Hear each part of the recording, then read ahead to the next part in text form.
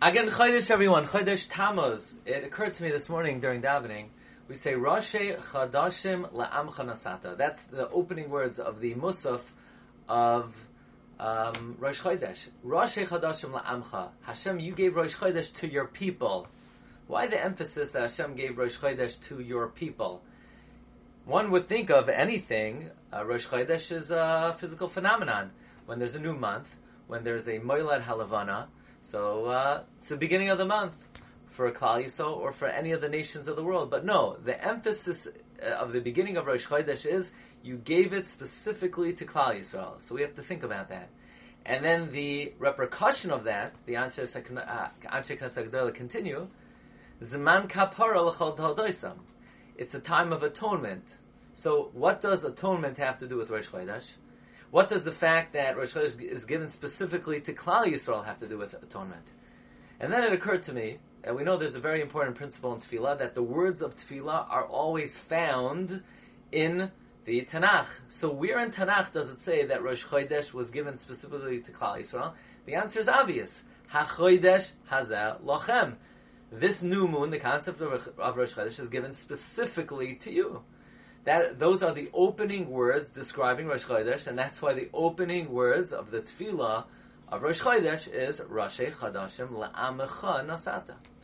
And this is a very important factor in Kapara. Namely, Rav Shamshon Fal Hirsch writes, he doesn't quote the Medrash, but it certainly would be an explanation for the Medrash. The Medrash says, Medrash Tanchum Parshas Nasai says on the Pasuk, Yisa Hashem Panav Elecha Elecha V'loy La'akam. That only Klal Yisrael could do tshuva, the nations of the world cannot do tshuva. Why? Why, asks the Chida? Why should only Klal Yisrael be able to do tshuva and the nations of the world not be able to do tshuva? So the Chida explains Al Pi Darkai. However, Rav Shamshon Fal Hirsch says that Klal Yisrael is connected to the moon and the nations of the world are connected to the sun. So the nations of the world are connected to the sun. The sun rises in the east and sets in the west. It's always the same. The sun always looks the same. So it always looks the same. Therefore, the status of the nations of the world is stagnant. And that is, if they sin, they are stuck with their sin forever. There is nothing they could do about that. And that is not cruel, but that's the reality. Why should you be able to remove a sin? A sin was performed, it was committed, and it's part of the reality of that individual.